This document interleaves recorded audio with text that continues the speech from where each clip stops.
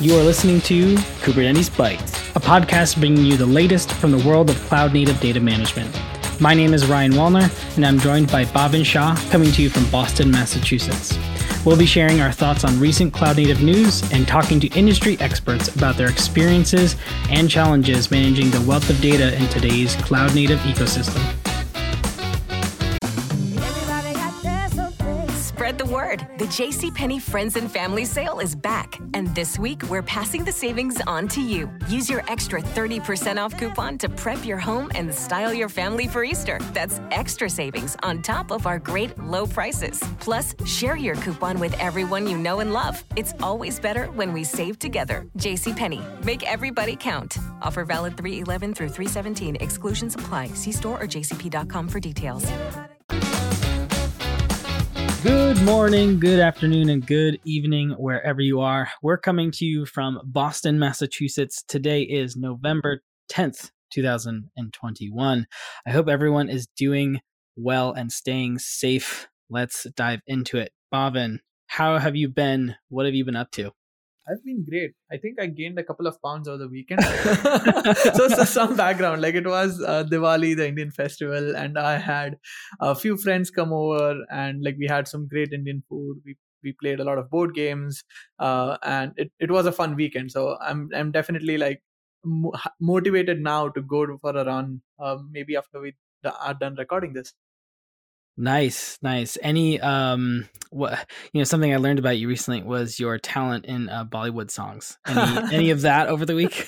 No, not really. Like we played a couple of interesting board games. One was called Deception, where you have to basically solve a murder together, and you get a role as like a police investigator or a CSI. That was fun. And then another one was Secret Hitler, where you are either a liberal or a fascist or even a Hitler. And we basically have to make sure your side wins. So those were fun games. Those sound I'm into like Uno when I play card games. those sound really fun. I once played a board game called like Pandemic or something. It's along those lines. That was pretty fun, but sometimes I'm like, board games are about not using my brain so much. But it sounds like you'd really like escape rooms and stuff. Maybe we should do one together soon. How about you? What have you been up to? I was most of the weekend I was studying for something I was doing in my personal life, but also trying to enjoy downtime. We had friends over for dinner. A friend of ours and their daughter and son came over for dinner, and they haven't actually been over in our house for about 2 years. Wow.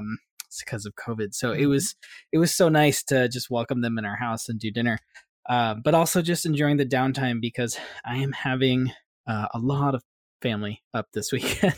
I think a total of 4 dogs, 5 adults, and 7 kids. And our house cannot support that, so they're just going to be everywhere. That's but I am also looking forward to that. It's a good feeling to have your family around. So nice. Before we dive into the news, we are going to have Michael Cade on the show. For those of you who are not familiar with who Michael Cade is, he is a community-first technologist, and he works for Kasten by Veeam.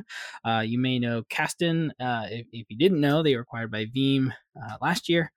And Michael is based in the UK, and he's been in the industry for over 16 years with experience with a key focus on technologies in the cloud-native automation and data management space. So we're really excited to have Michael on and talk data protection and disaster recovery with him in a short moment. But before we get into that, let's talk about what's going on in the cloud native storage space. Bhavin, why don't you kick it off? Yeah. Last week was Microsoft Ignite. Again, it was a virtual event, but they did have some good announcements, a couple of good keynotes, and a couple of good sessions that I attended. Two of the things that I wanted to talk about on this episode was first one was Azure Container Apps. So it's basically a serverless application-centric hosting service. So you don't worry about the underlying infrastructure or virtual machines or any other like NAT gateways or VPCs. You just provide your container images and they'll run it for you on AKS. So under the covers, it is Kubernetes and they use the Kubernetes event-driven autoscaling or KEDA framework and the Dapper runtime and Envoy. Everything is basically integrated into this hosting service. So you Mhm. just provide your containers, they'll run it for you, they'll scale it for you based on triggers. So like they can be HTTP requests or events, or even simple CPU and memory utilization on the containers or pods that are running. And then the pricing model is also simple enough. So like per million requests, you are charged basically 40 cents. And then there's some costs for CPU and memory. But that's a cool way to run containers in Azure. You don't have to worry about infrastructure. So that was a cool announcement. Nice. And then, second thing, again, this has been in preview for quite some time from Microsoft now. It's Azure Arc enabled data services. Now, they made the direct connected mode generally available. What does direct connected mean? It's just that uh, the Kubernetes clusters that you are running these data services on also need to be Azure Arc for Kubernetes clusters. So they need that Azure Arc controller or data controller running on those clusters, so they can connect back to your Azure portal.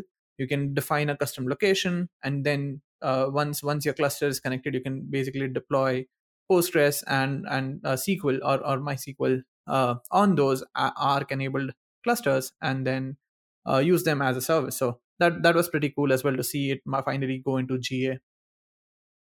Yeah, the Arc enabled data services is a really cool piece of technology. I haven't had my hands on it myself, but I know I want to. So Mhm. definitely on the list of things to try out.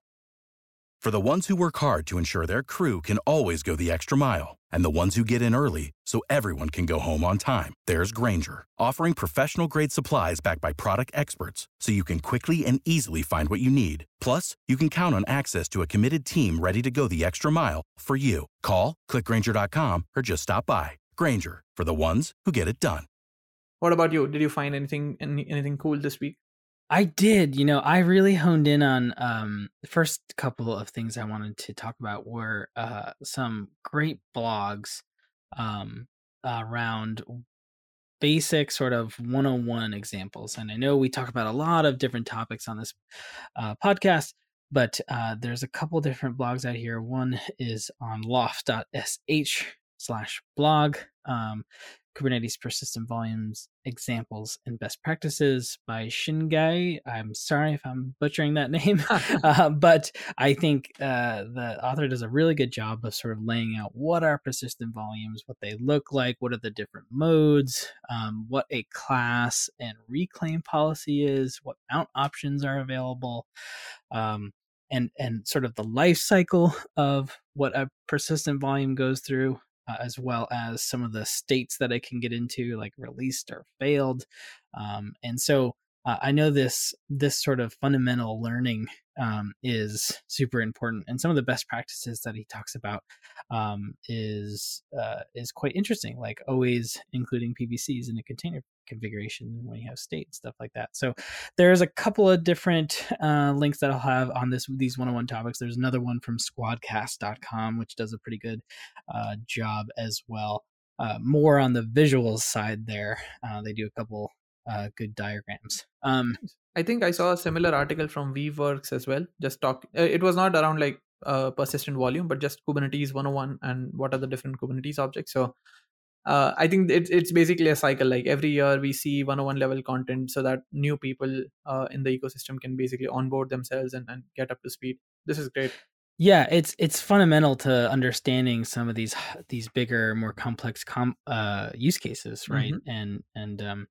And if you don't have that knowledge and background, it really can get confusing fast. So I really like reading through that. Even as a refresher to myself, sometimes there's new stuff in the Kubernetes ecosystem, which I don't always come up to speed on, and reading and learning is the only way to do that. So speaking of Arc and data services, there's a VentureBeat article that I'm putting in here on called "The Rise of Kubernetes and the Impact on Enterprise Databases." This was just like just a juicy piece of fruit sitting out there for me. I thought the title was perfect for me in terms of clickbait to get in here. It does a really cool sort of storytelling and background history on sort of the advent of what enterprise databases were.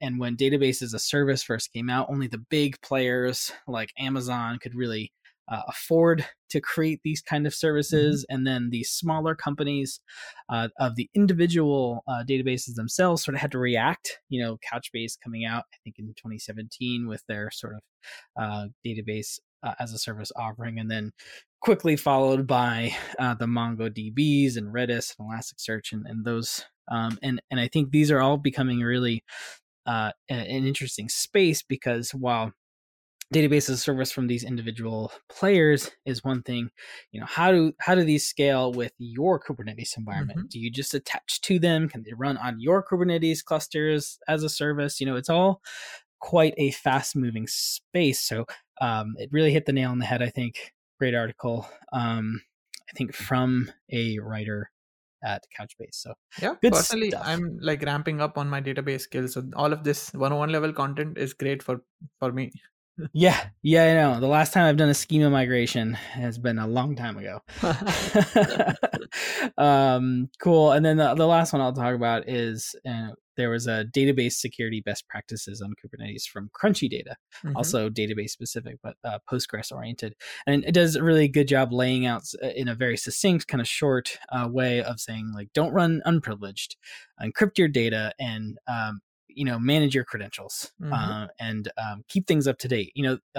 These things are so fundamental, but at the same time, they are often people overlooked. They're overlooked all the time. Especially the unprivileged container one, and that can open up a lot of can of worms for you. Anyway, we'll put that one in there. Lots and lots of good information there, and really important. As I see more and more surveys coming out, security is now sort of up there with the storage and networking as we know, but security keeps coming to the forefront this year. I think we've talked about it in previous podcasts too. Like I also saw that since we were talking about security, right? I saw SUSE make an acquisition of a container security startup called New Vector. They basically provide like a container firewall that protects your container networks from like layer 3 through layer 7, I think, and then it displays all the traffic in real time and helps you like capture packets, analyze packets, and secure your containers as well. So security, it's on an upward trend. Absolutely, as it should be for you, listener. Yes. And I guess directed right back at ourselves too. Cool. So I think that was really the news we wanted to cover today. So I guess without further ado, let's get Michael on the podcast and talk about data protection and disaster recovery in the Kubernetes space. Pulling up to Mickey D's just for drinks? Oh yeah, that's me. Nothing extra, just perfection and a straw. Coming in hot for the coldest cups on the block. Because there are drinks. Then there are drinks from McDonald's. Mix things up with any size lemonade or sweet tea for $1.49. Perfect with our classic fries. Price and participation may vary. Cannot be combined with any other offer. Ba-da-ba-ba-ba. Awesome. Thanks for having me, Ryan. So Michael Cade. I'm a senior technologist at Kasten by Veeam. I'm relatively new to this space, but I guess a lot of us are as well from a cloud native point of view. But from a technology point of view, I've been in the world of technology or in the industry for just over 16 years.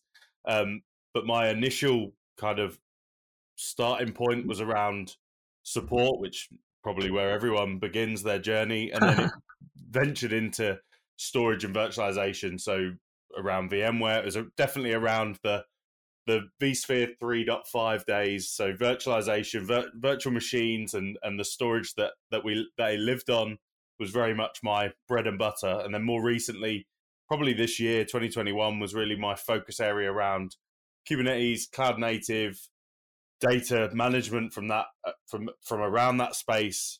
That's really been my in a nutshell what I've been doing.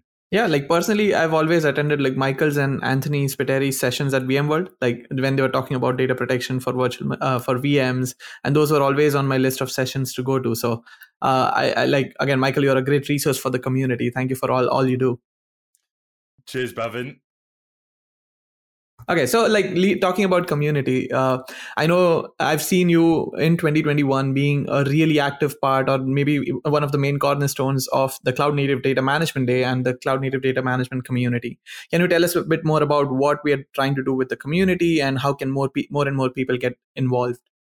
Yeah, I think if we just hit on that for a second as well around community in this space. Now, we've been involved in the community from a virtualization and storage point of view for the last 10 years. And I think there's this whole concept of DevRel and all of the other terms, evangelism and advocacy, and all of the terms that have been used in the cloud native space, when actually it's not a new thing. And bringing groups of people together, learning together, blog posts around technology have kind of been a thing for a while. So when I kind of got thrown in at the deep end around cloud native from a custom point of view, it was very much a goal of mine to understand a bit more around the people that we were trying to help from a community point of view, but also from me learning. I use exactly the same methods that I preach the same values, right? If I can write something that helps just one person, or create a demo video, etc., that helps one person, we kind of live and breathe that same community, and a lot of us do in this world. So along comes my focus around cloud native, and in particular around data management. So carrying on with that storage theme. Mm-hmm. So Cloud Native Data Management Day was already a thing back at the end of 2020, really, with Cloud Native Storage Day, and that kind of didn't get maybe the funding or the exposure that it needed to, and maybe it was a bit before its time as well. Like Bhavin and Ryan, you've both seen over the last year this whole requirement around data stateful workloads within Kubernetes or within Cloud Native has been it's like blown up, it seems. And so it seems that our community has as well. So that community, Cloud Native Data Management Days, kind of is a co-located event at KubeCon, both EU and NA. So I inherited it in a way for EU. And when I say inherited it, I'm kind of the gatekeeper around the content, but it's not, we don't own it. It's a community. We just try and make loads of noise around it, right? And then that continued to LA in the KubeCon North America, which was now an in-person. Unfortunately, I couldn't be out there because of restrictions between the UK and the US. But we managed to do an in-person event half a day before the whole KubeCon kicked on. And we found that, okay, this community is massively growing. We also did a huge online presence as well, which both of you guys did some amazing content to help drive the messaging around data management. But I think, and along with that, there was probably around 15 hours plus the 5 hours of content for panel and discussions that we had in person in LA. So we probably had 20 hours worth of content that we delivered from North America. And that was really around, my key focus there was, we don't want vendor pitches. Like, there's plenty of them. You can go to everyone's YouTube channel and get those vendor pitches if you so wish. But let's talk about real life issues, solutions to those issues, but also like just problems or just cool stuff that I know that like we're all looking into, like whether it's community, technical, and maybe a bit of industry as well, because you can, like, we're all at vendors. We can all talk about our product in a solution manner without making it a sales pitch. And I think that's a talent to the people that do that. But I don't want to go and get told what the product's doing. But yeah, that's pretty much what Cloud Native Data Management Day is all around. It's about education. It's around coming together and talking about common issues, plans, and solutions to that. Nice. And like as you already hinted, like Ryan and I have participated in these, and they are always fun to do. Again, keeping the vendor stuff out of it, just talking about challenges. Like that's a perfect segue for my next question. Like, participating in the community, talking to customers with your new focus on Kubernetes, what are the challenges that you see when customers are trying to manage data on Kubernetes or stateful app on Kubernetes? Can you list some of those? So I think the first and foremost, again, because this has just erupted over the last, let's say, 12 months, probably even longer, but like the tail has definitely got a little bit thicker over the last 12 months, is people are having to learn a lot of different moving parts when it comes to Kubernetes or when it comes to cloud native platforms. And I think that's the daunting side of that. And then they get the application that potentially has some data. And then the last thought, as it always is around data management, is, well, how do we protect this? And how do we move that data from here, there, and everywhere? And I'm sure you both are having a similar conversation. True. But ultimately, like say, coming from a storage background, it looks very similar. So what I've been doing is trying to tell the story, because I speak to a lot of vSphere admins and a lot of traditional backup admins as well. Mm-hmm. So I've been trying to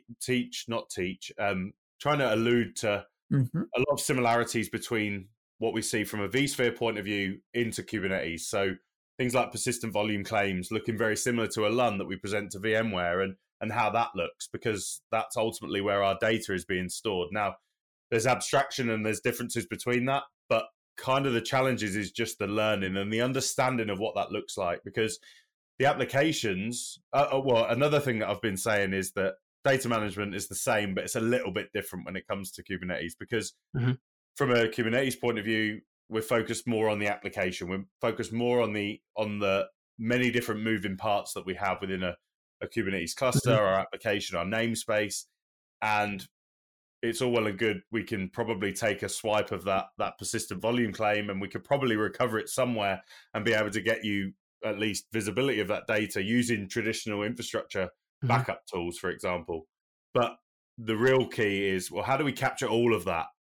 And how do we do it in a simplified way so that I don't need to go and spend 5 days on another boot camp to learn data management in Kubernetes like I do, like Kubernetes networking or Kubernetes storage itself. Like, there's a lot of different moving parts and a lot of daunting learning aspects to when it comes to Kubernetes and the wider platform. So I think it's about the simplification of data management. Yes, it needs to be done, and I think that's one of the aspects of cloud native data management days, is raising awareness of it quite early on in the journey, rather than allowing it to be bottom of the list when it comes to people's priorities. And I think another thing that I tried to do with the content as well was around, let's include security, let's include observability in there as well.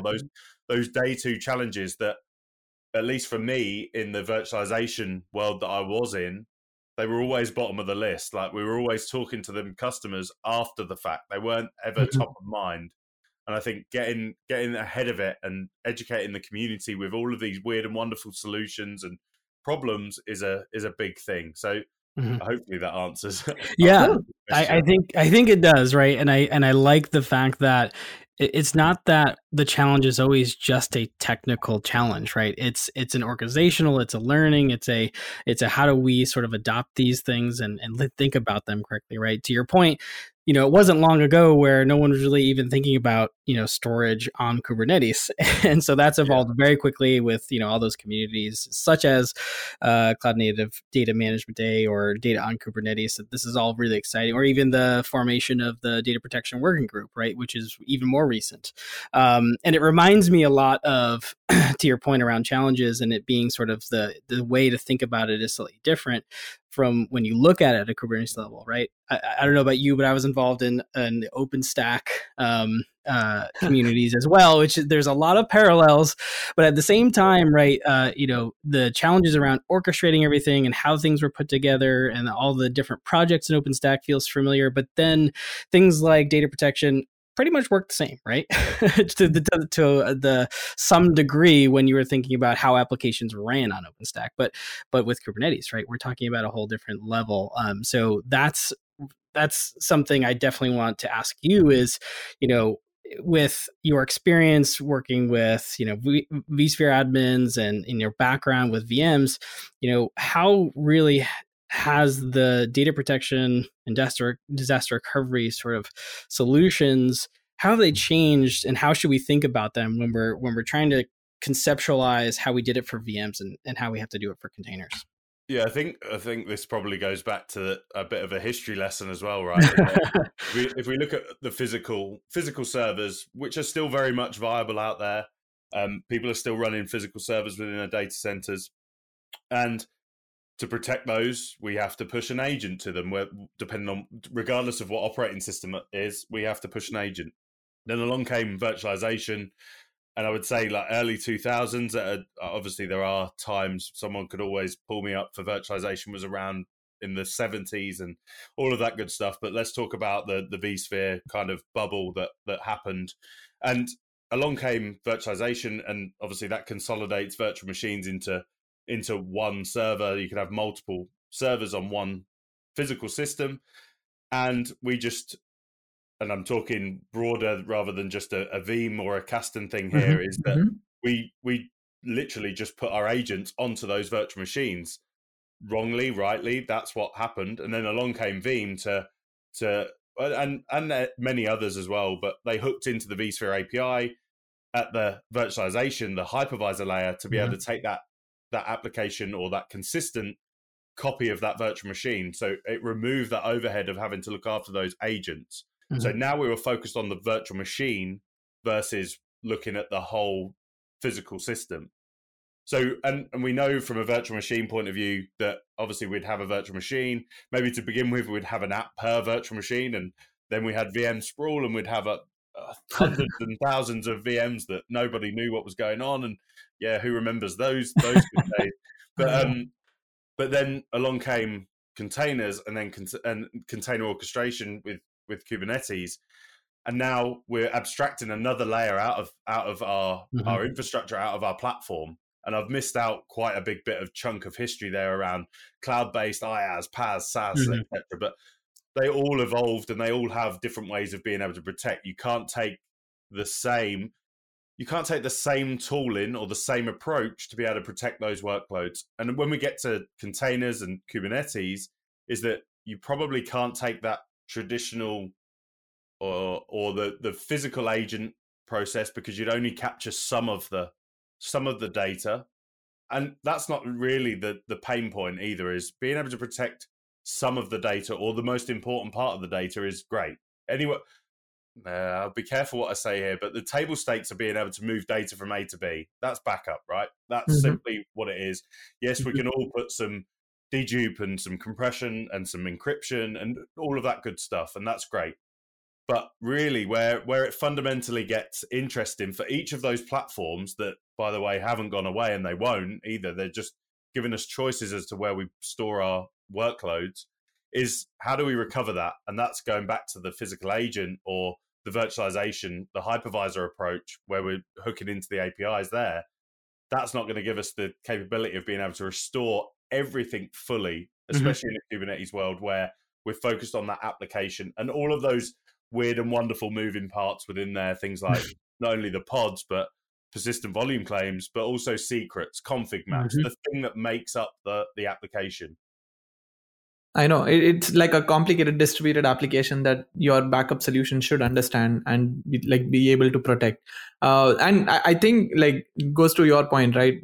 Even though we have modernized things like coming up with RTO and RPO requirements that match your business SLAs, those things still apply. Like you still need to make sure that if you decide on an RTO with your end user or your developers, you need to bring that application back online. And having a solution that understands how the application is built and deployed definitely helps you to reduce that and makes sure that your downtime is reduced by as much as possible and your application is back online quickly. Yeah, exactly. Those key three fundamentals that we had when we were playing with, I shouldn't say playing, when we were with physical, virtual, cloud, and now Kubernetes and containers, it hasn't changed. Backup and recovery is still needed from a data management point of view. Disaster recovery, depending on obviously what you're trying to achieve, but I would say that if you've containerized and then orchestrated your workloads in Kubernetes, wherever that may be, I would say that it's in a position where it's potentially volatile to at least some failure scenarios. And what you have to look at is, well, could that situation, or could that infrastructure, or could that service that I'm running my mission critical applications on withstand XYZ failure scenario? And if so, great. But if not, then I need to look at disaster recovery. And what does that look like? Like, is it just East Coast to West Coast in the US as a simple argument to that? Exactly the same questions that you ask from a virtualization, a cloud-based point of view. It doesn't change that. It's just a little bit different when it comes to how do we approach that within Kubernetes. And then the final one is around application mobility, in that Kubernetes brings us a whole heap of new, I guess, enhancements and advancements in that Kubernetes looks and feels the same regardless of where it lives. Yep. I think that's kind of interesting. And I think VMware tried to do something like that, and maybe they're trying to do that again with Tanzu. But ultimately, Kubernetes, I can take a Kubernetes, I could be running Minikube here locally, and I can give you my application, and I can go and run that in GKE, or you can run that in Azure, in AKS. So you can run it on your Minikube or your K3D or K3S. And that's a fundamental shift in regards to how we're presenting that data. And I think that's kind of an interesting point, is that we need to be able to protect that data regardless of where it is as well. Exactly. So then, sorry, go ahead, Ryan. Oh no, I was just going to say that kind of, if you take a step back, right, the reason we're all here is that initial abstraction of just a Linux container, right, and the advent of when Docker came around, that's an abstraction in and of itself, and we all said as organizations, wow, I could really innovate fast, I could run things wherever, and then it was taken to the next level, right, of okay, well, how do we orchestrate many of these things, and in doing so, we're making our lives sort of as organizations better in the sense that we're introducing these new tools to, allow us to sort of run more complex things or manage things and in a simplified fashion without, worrying about dependencies here and there. And you get this wonderful view of the world that's like, well, yeah, like you just said, I can run on Minikube and also in GKE. But at the same time, we've also added a lot of complexity for ourselves, for better or for worse. And these are the problems we're trying to solve right now, right? Is, okay, we've added all this complexity, but now we have to think of that exact question you said. Well, does this solution, even though it's enabling me to get to production faster in a sense, is it protected? Can I withstand this or that, right? So it's a abstractions are key. I always say that, but at the same time, we have added a lot of complexity. Yep. Yeah, so I was just going to add on to that, as if we, again, a lot of similarities from a vSphere point of view, just given my background. But if we go back to like ESXi 3.5 and the complexity that had in setting that up, and I'm sure all of us on the call will probably build out as consultants to go and build out customers' ESXi farms and things like that. And now if we look at ESXi now and how that's deployed from a virtualization point of view, it's anyone can really, it's so simplified. And I think that's where we're at the very bottom of the mountain, or at least at base camp for Kubernetes and deployment. And I think, and a lot of the other areas around Kubernetes, the cloud native, like basically the CNCF landscape, is we're at base camp, and we're slowly starting to get ready to go up and climatize and make our life easier. So we're at ESXi 3.5, it feels.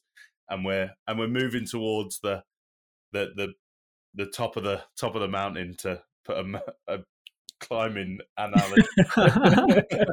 Nice. Like I started my vSphere journey with like 5.5 update too, so like not 3.5 exactly, but maybe I got a head start. But maybe for this journey, I'm excited.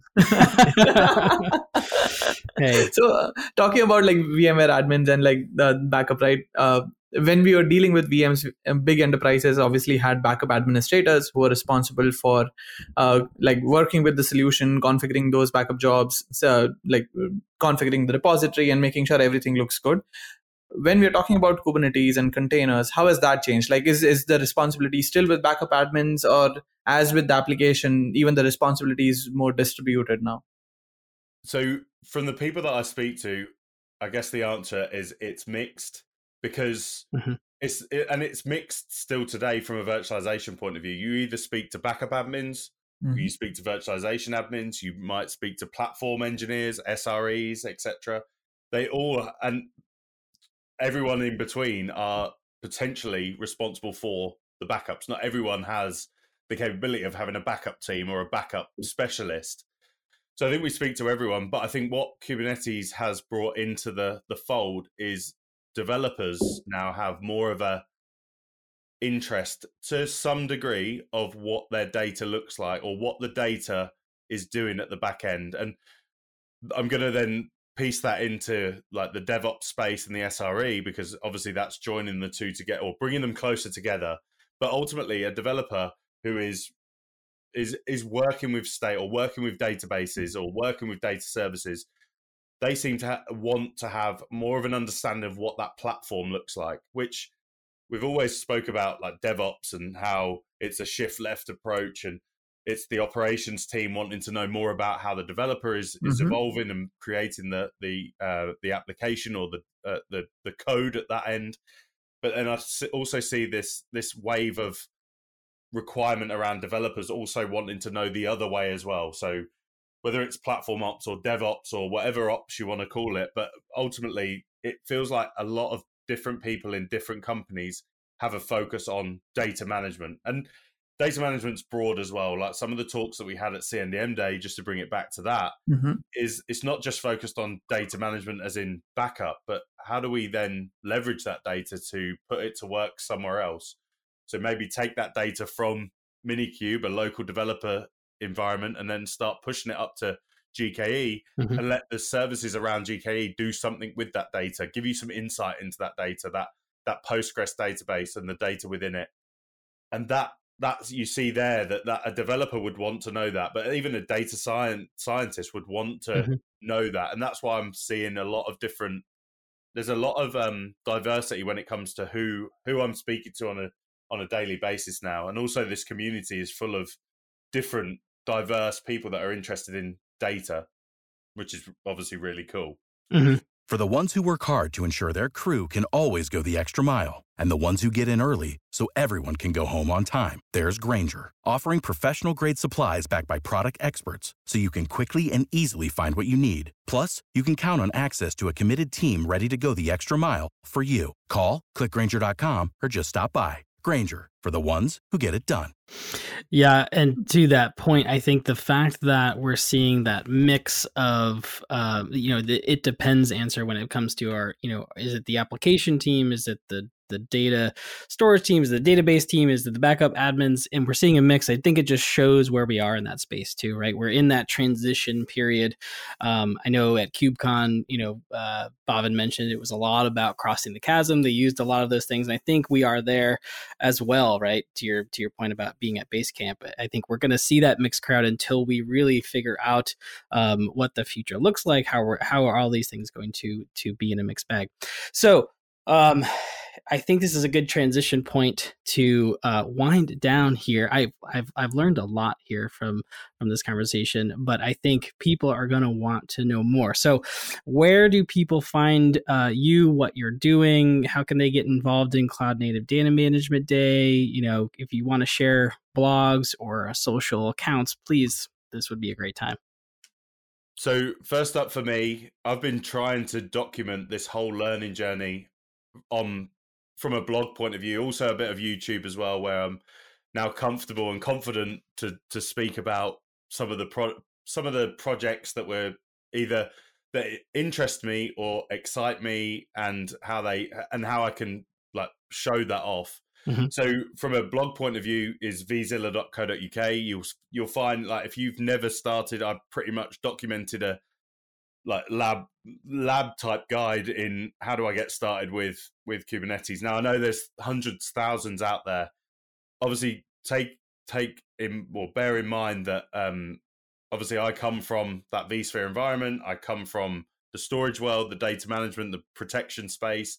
So I have that in mind, but also learning the fundamentals of Kubernetes. I'm not a trainer by any stretch, and nor would anyone want me to be. But I'm walking through in a hands-on type approach, and I'm also getting to touch quite a lot of different variants of Kubernetes, whether it be OpenShift, whether it be GKE, AKS, or Minikube on premises. Is one of my pet projects at the moment. Is how do I spin up an environment as fast as possible from a a learning point of view Mhm. rather than a local development point of view, because I feel like we're definitely at base camp and we're learning what's or how to get up the mountain, and we're going to have to go up a few times to come back down, and we're going to have to take some friends with us and all that good stuff. So that's the premise behind the blog.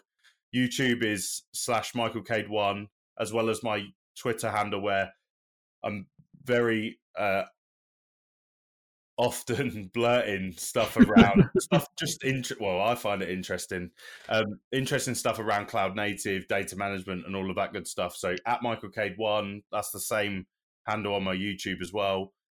Now, from a CNDM point of view, is cndmday.com, and on there you'll find some information about the previous events that we've had, but also upcoming events.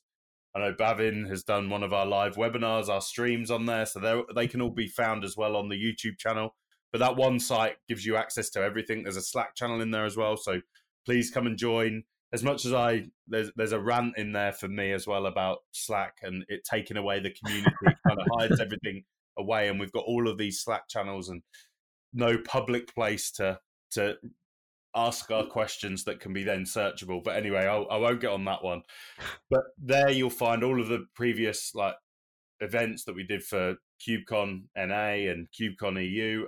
And also we're going to be potentially doing a breakfast event at AWS, because we figured that from a cloud native point of view, it doesn't just need to be KubeCon. We need to venture out more into the public clouds, the managed Kubernetes services. Where else do we have people that are interested in cloud native storage, data, and data management for that? So we'll be doing something there. So that'll be on the website when we finalize the plans. But we're thinking about some breakfast event, couple of hours in the morning prior to a keynote, most likely Wednesday. But that's probably as much as I can afford to give away. But yeah, there'll be no cost. And I'm told that we have swag left over from LA, so that would be enough to get some free coffee, some what did I come up with? Coffee chat and croissants, maybe, just to keep. Oh, nice! Everyone loves coffee. And then swag, right? Who doesn't love swag? In wherever your background, everyone loves swag. But yeah, so really, it's a growing community. Happy to have a conversation with anyone around this world, and there'll be absolutely no judgment in terms of what level of skill you are at all. I think everyone's at a different part of that learning journey.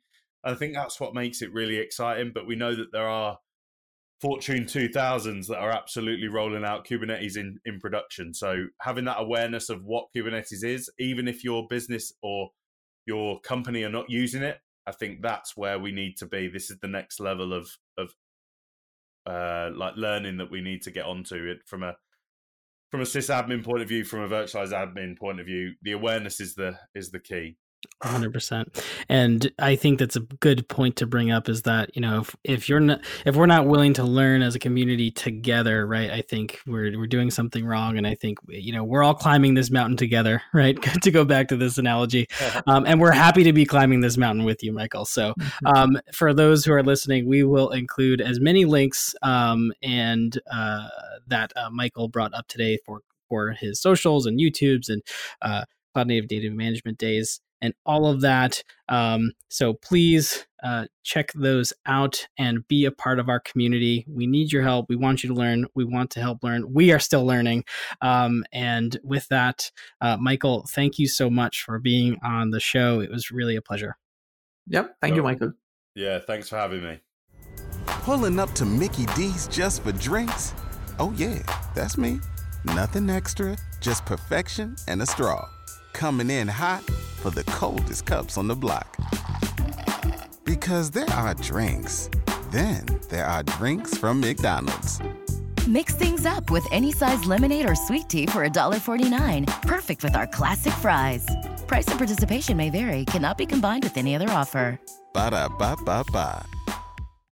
Well, speaking of learning and climbing mountains, I feel like I've made my way up to base camp in that conversation.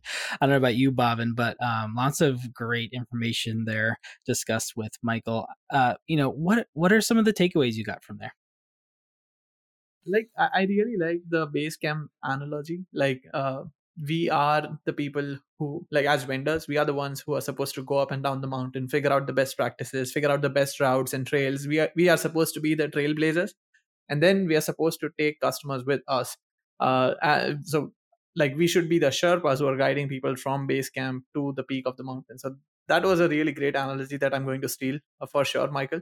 And then talking more about the content, uh, like just observations around how we talk to customers and virtualization admins and try to onboard everybody or bring them up to speed by creating comparisons with what they are used to. So like if they are using VMware and they are familiar with LUNs and VMDK files, how can we translate Kubernetes persistent volumes and persistent volume claims and make those connections so it feels more real. Like for example, like when you're using VMware Tanzu, any persistent volume that you create directly using the VMware Cloud Native Storage CSI plugin, it automatically creates a VMDK and mounts it to your VM. So we need to like explain the how persistent volumes are provisioned and they're actually configured on the systems, and maybe that will help more and more people understand and not be afraid of Kubernetes and start using Kubernetes a lot.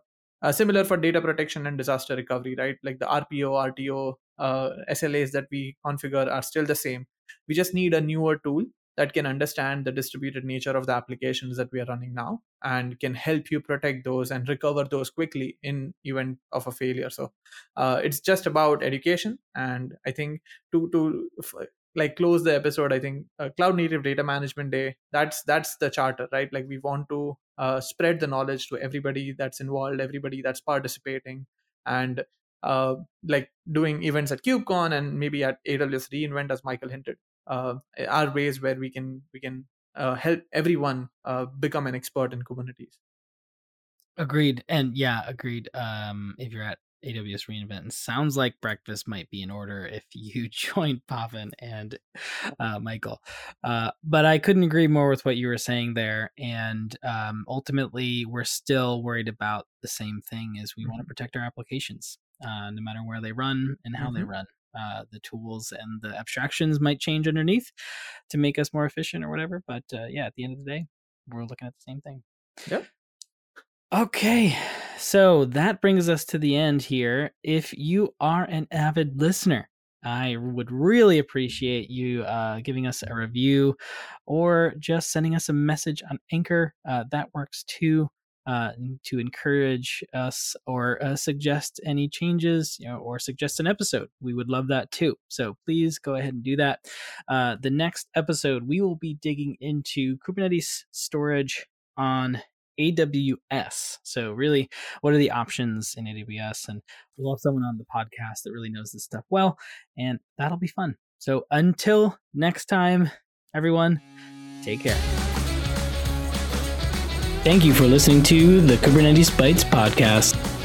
For the ones who work hard to ensure their crew can always go the extra mile, and the ones who get in early so everyone can go home on time, there's Grainger, offering professional-grade supplies backed by product experts so you can quickly and easily find what you need. Plus, you can count on access to a committed team ready to go the extra mile for you. Call, click Grainger.com, or just stop by. Grainger, for the ones who get it done.